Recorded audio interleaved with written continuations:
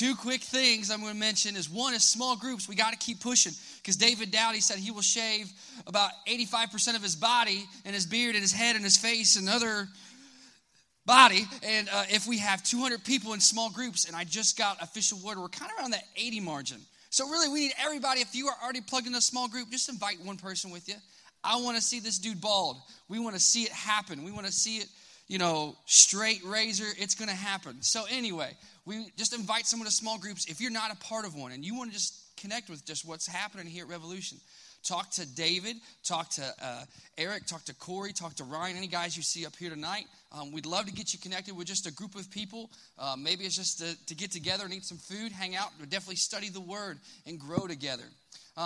In addition to that, there's a core group that's kind of forming, and this core group is going to be this body of people who really have called Revolution their home and who want to connect and work alongside of the leadership team.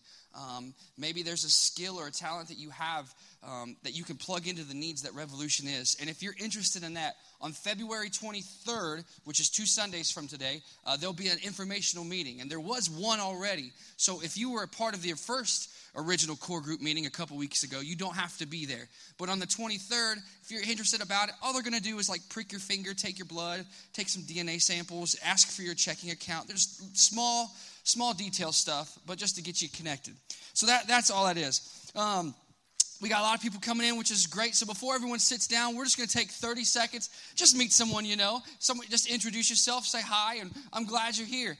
No specific question tonight. Just, open topic. It's open mic night. So we're going to put music on for 30 seconds, and just everyone stand up, meet someone you don't know, introduce yourself, and then we'll get right on into the Word.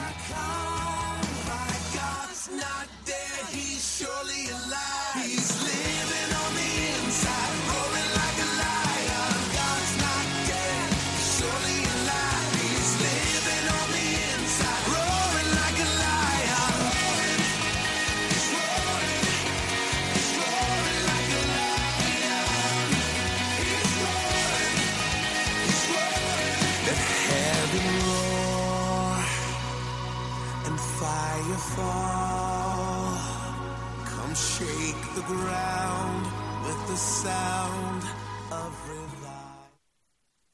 What's up, Revolution? Woo!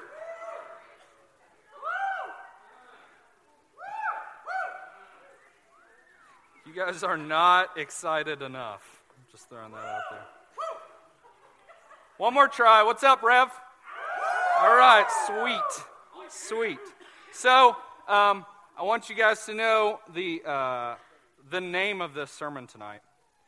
It's really important to frame this the right way. Tonight's sermon is called, What Would Jesus Do?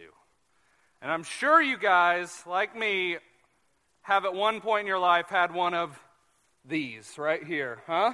Anybody? How many people have had a WWJD bracelet? See, it's just permeated the Christian culture. It's just completely, I don't know, we use that all the time. Do they still sell these things? Can you get them at Praises and stuff? Yeah? I've actually had this since third grade. There's a first grade teacher. My first grade teacher was giving these out to every kid in the school. And this was in a public school, so it was a big deal. I didn't realize how big of a deal it was until just recently. But she was passing these out, and it was the cool thing, right? I didn't even know who Jesus was at the time. I just wanted one, and I liked red, so I got red. And I still have it, and you can't even tell what the letters are anymore. But it is important to me to remember the way that God used her to bring me closer to Him, to at least introduce the idea of Jesus to me. And so actually, I felt like I was running a little bit late tonight because I sat in my car for 20 minutes, and I prayed about whether I was going to go up Offner or if I was going to go up 23 to get to Rev tonight, just asking, God, Jesus, what would you do? What would you do? And of course, that's ridiculous. We don't do that, hopefully. But I wanted to talk a little bit about what would Jesus really do? What are we supposed to be doing? If we're following Jesus, what are we supposed to be doing? And that's what I want to focus on tonight. Tonight we're going to be in John 4, and we have like 25 verses. Not really. Maybe. Might be 25. 20 verses we're going to go through. And so if you guys will just bear with me, we'll power through this, and we'll get into the message. So we're looking at John 4, verses 4 through 19, and then we'll skip a little bit and go to 25 through 30. So just a reminder, these blue Bibles, if you don't have a Bible at home or the one you have is too difficult to read, take this with you. It's yours. It's free. It's nobody's going to stop you out the door. We're not going to frisk you and check to see if you're stealing our Bibles. They're yours. Take them. All right, so we're starting in verse 4. And what Jesus is doing here is he is in Judea, and he's going to travel north through Samaria to get to Galilee. That's kind of your frame of reference here. So verse 4, he had to go through Samaria on the way. Eventually, he came to the Samaritan village of Sychar, near the field that Jacob gave to his son Joseph. Jacob's well was there. And Jesus, tired from the long walk, sat wearily beside the well about noontime. Soon a Samaritan woman came to draw water, and Jesus said to her, "Please give me a drink." He was alone at the time because his disciples had gone into the village to buy some food. The woman was surprised, for Jews refused to have anything to do with Samaritans. She said to Jesus, "You are a Jew, and I am a Samaritan woman. Why are you asking me for a drink?" Jesus replied, "If you only knew the gift God has for you and who you are speaking to, you would ask me, and I would give you living water." "But sir, you don't have a rope or a bucket," she said, "and this well is very deep. Where would you get this living water? And besides, do you think you're greater than our ancestor Jacob, who gave us this well? How can you offer better water than he and his sons and his animals enjoyed?" Jesus replied, "Anyone who drinks this water will soon become thirsty again. But those who drink the water I give will never be thirsty again. It becomes a fresh, bubbling spring within them, giving them eternal life." "Please, sir," the woman said, "give me this water. Then I'll never be thirsty again, and I won't have to come here to get water." "Go and get your husband," Jesus told her. "I don't have a husband," the woman replied. And Jesus said, "You're right. You don't have a husband, for you have had 5 husbands, and you aren't even married to the man you're living with now. You certainly spoke the truth." "Sir," the woman said, "you must be a prophet." Jumping down to verse 25. The woman said, "I know the Messiah is coming, the one who is called Christ. When he comes, he will explain everything to us." And Jesus told her, "I am the Messiah." Just then his disciples came back, and they were shocked to find him talking to a woman. But none of them had the nerve to ask, "What do you want with her?" or "Why are you talking to her?" The woman left her water jar beside the well and ran into the village, telling everyone, "Come and see a man who has told me everything I ever did. Could he possibly be the Messiah?" So the people came streaming from the village to see him.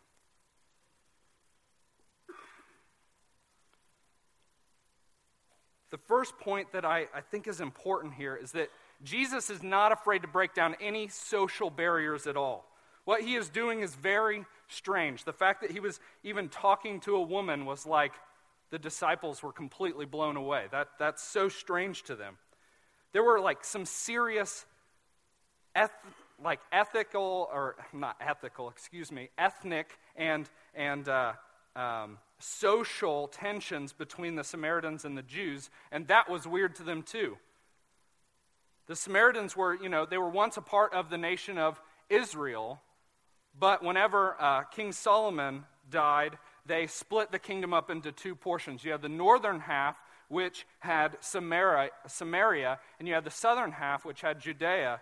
And then the Samaritans kind of got involved in the Gentiles, and they started intermarrying and whatnot, and they kind of became this mixed race that the Jews looked down on, right? They were impure.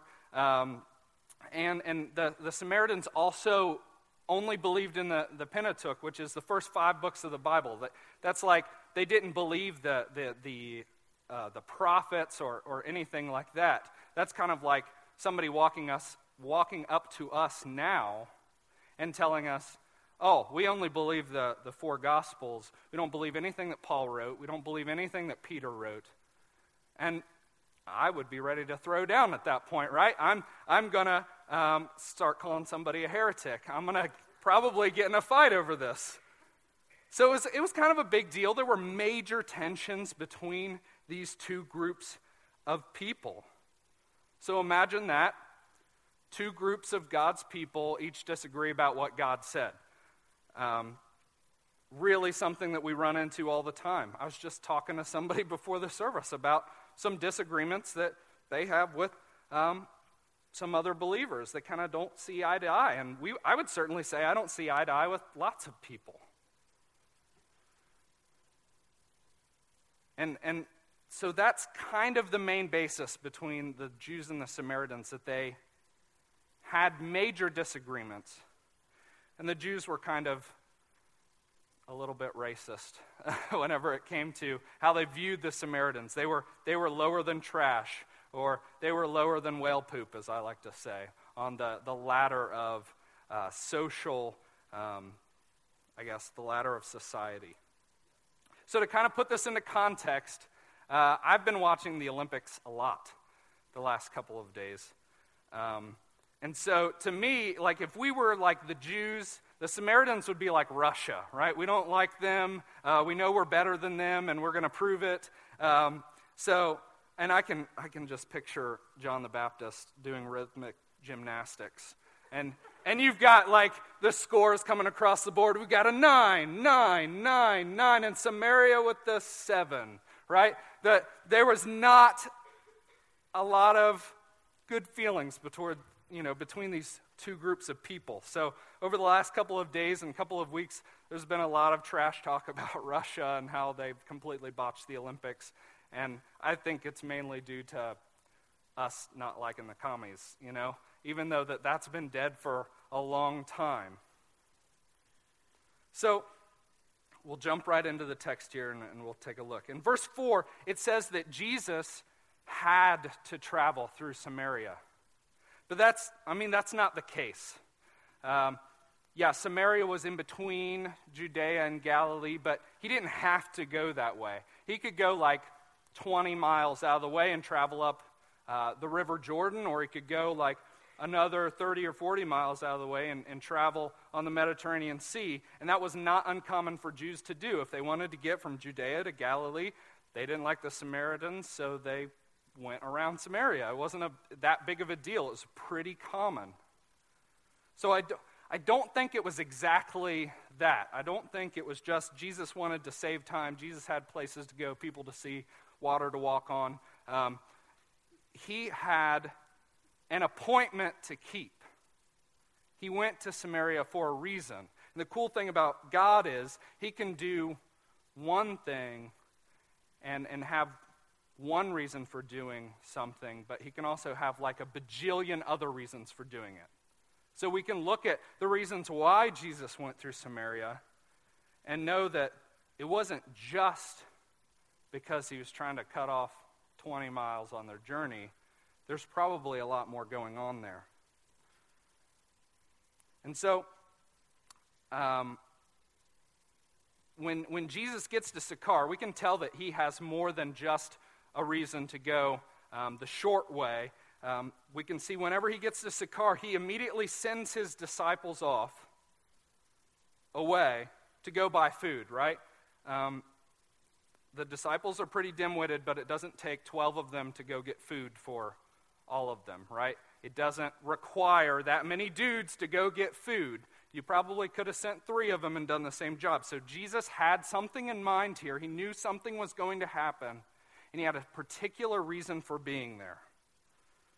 He probably just wanted to get them out of the way so that they didn't say anything stupid while he had this conversation with this lady.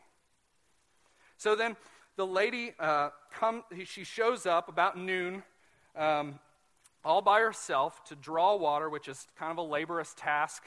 Water is like 8 pounds per gallon, right? Is that correct? That's completely off the top of my head. I think it's 8 pounds per gallon. So That's pretty heavy. Have you ever filled up a 5-gallon bucket of water and then tried to carry it? Like, you can't go very far without taking a break.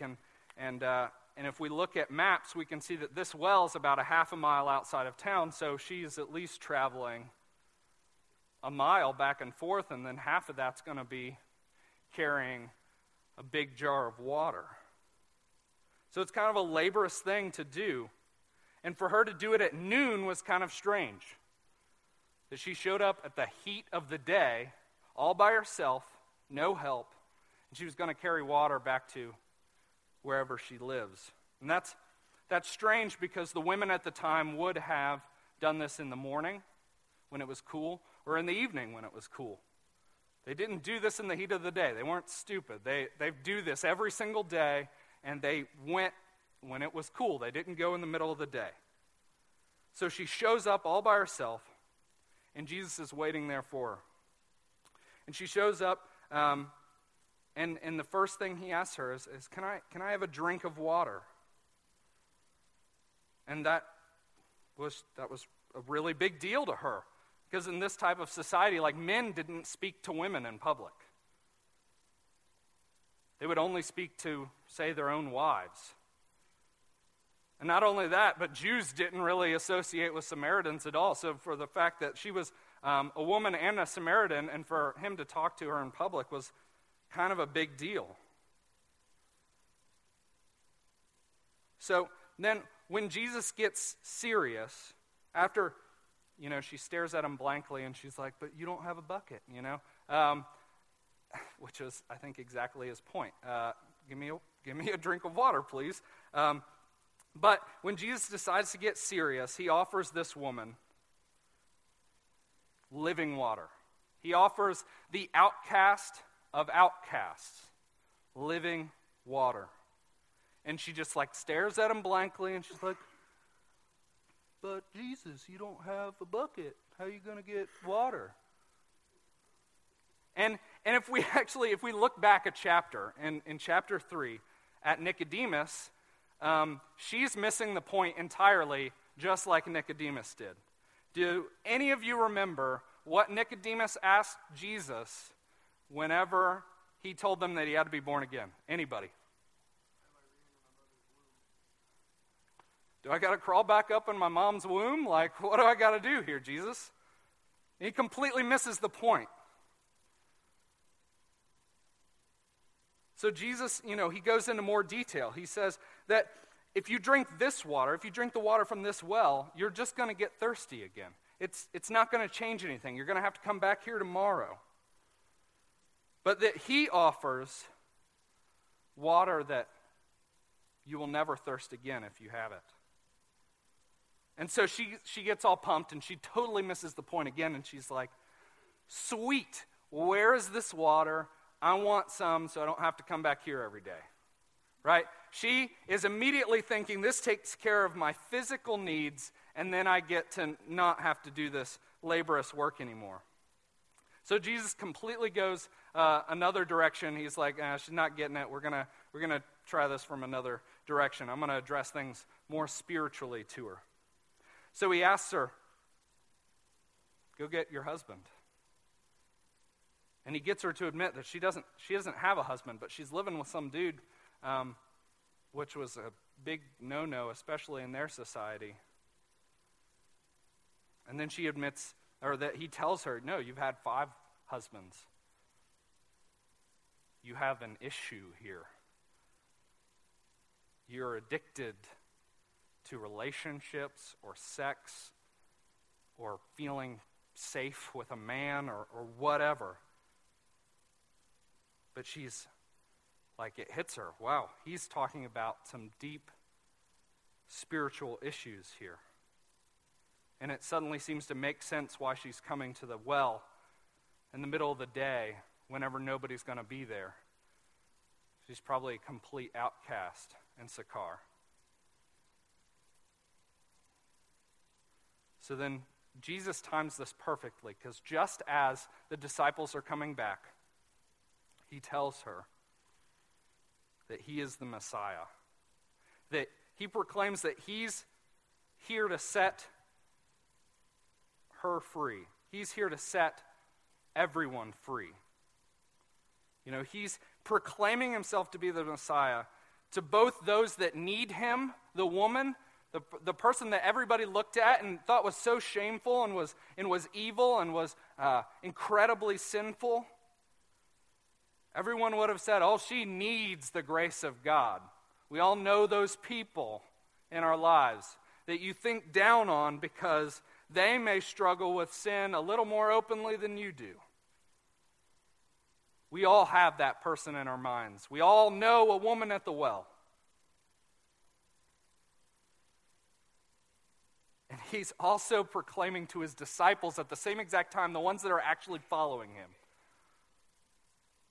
saying it's not just this woman that needs a Savior, but it's everyone. It's the ones that are already following me that need me just as much as she does. He's letting everyone know that he is the fountain of living water. That if you have him, that you would never thirst again. He's saying that he's sufficient. He's willing to go to the most unlikely of places and speak to the most unlikely of people and give them the same thing that he offers to the religious people. He's telling this woman that she has a thirst in her life that is unquenchable with husband after husband, that she is empty and she will continue to be empty until she has him. That only he can fulfill that emptiness, that desire inside of her.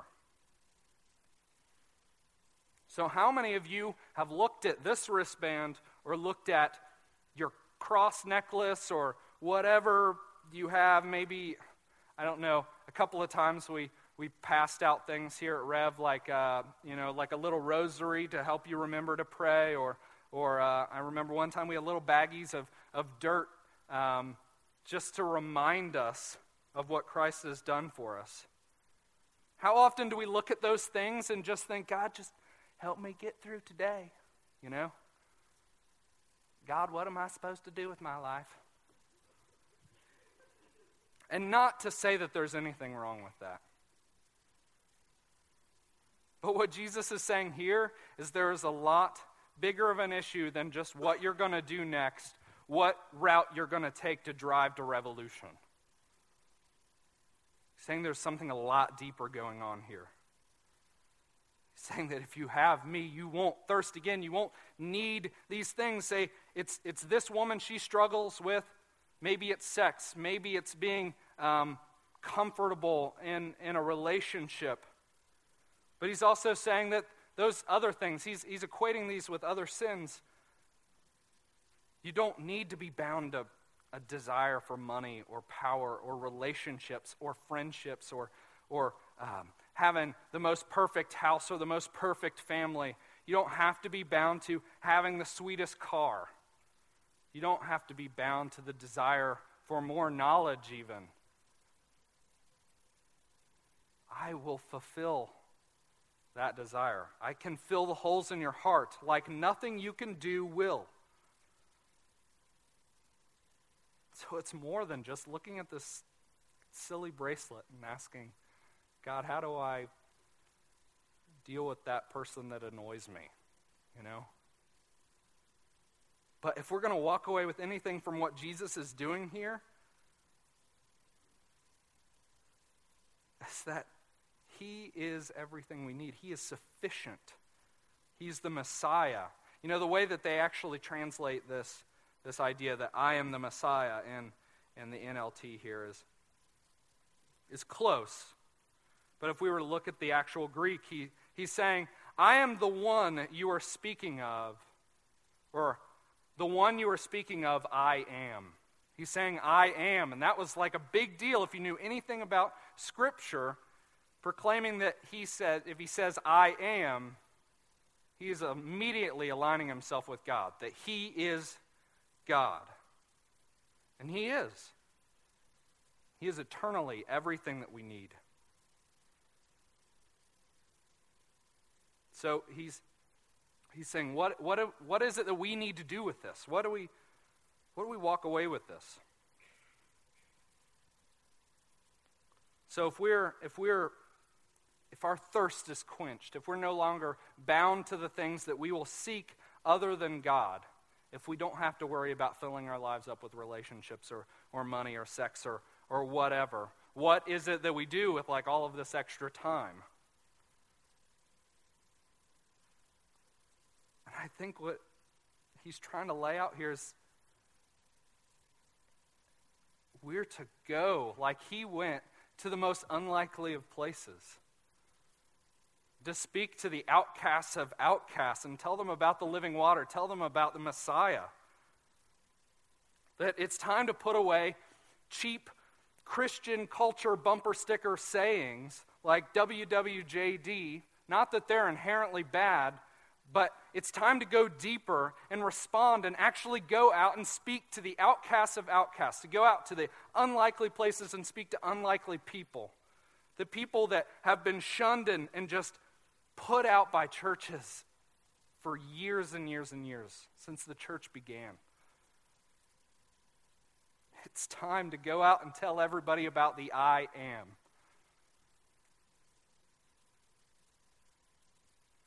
I don't know how many times that I've looked in the face of Jesus, and I know that what I should do. I know that I should go and tell people about him. I know that I should go and preach the gospel with my life, with my actions, and with my words.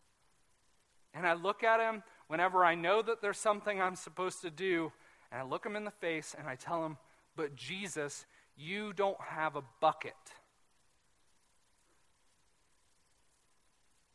I tell him, there's no way that's going to happen. That's not what he's saying, though. I completely underestimate him. I completely lose the meaning of this great commission that we keep talking about. You know, I wear this bracelet, I'm nice to people, I go to church once or 3 times a week or whatever, and I completely miss the point. That because just like this woman, I should hear what Jesus says, that he is the Messiah, that he is the living water. And the result was her to immediately go out and tell everybody. She ran to town and told everybody about the Messiah. Come see him. Why is my desire not the same? And I've been struggling with that this week. Dowdy really kicked me in the pants last week. I don't know about you guys. There are so many people that are completely lost and have never even heard about the real Jesus. Maybe they've seen a little chick tract or whatever, or maybe they've had somebody tell them, oh, you need to straighten up your life and get in church. There's a lot of people who have not heard about the real Jesus, the one that is the living water, one that bore our sins on the cross, so that we don't have to bear them ourselves, so that we don't have to take the punishment on our own, that he has taken it for us. It's not, you need to straighten up your life so that you can be good enough to walk in a church for me to not knock it down while you're there. It's not like that at all. Come to me,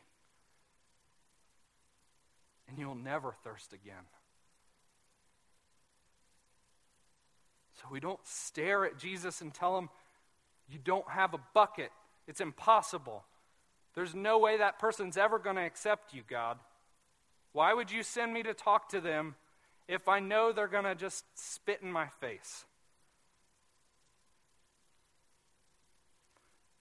But we're looking at it the completely wrong way. It's not that he doesn't have a bucket, it's that we're the bucket. We're the ones carrying the water, the living water, out to this town. They're not going to hear it any other way. They're not going to hear it any other way. So it's our job to be the vehicle of his gospel. We are the bucket of living water. And it's our job to share it with them. Would you guys pray with me?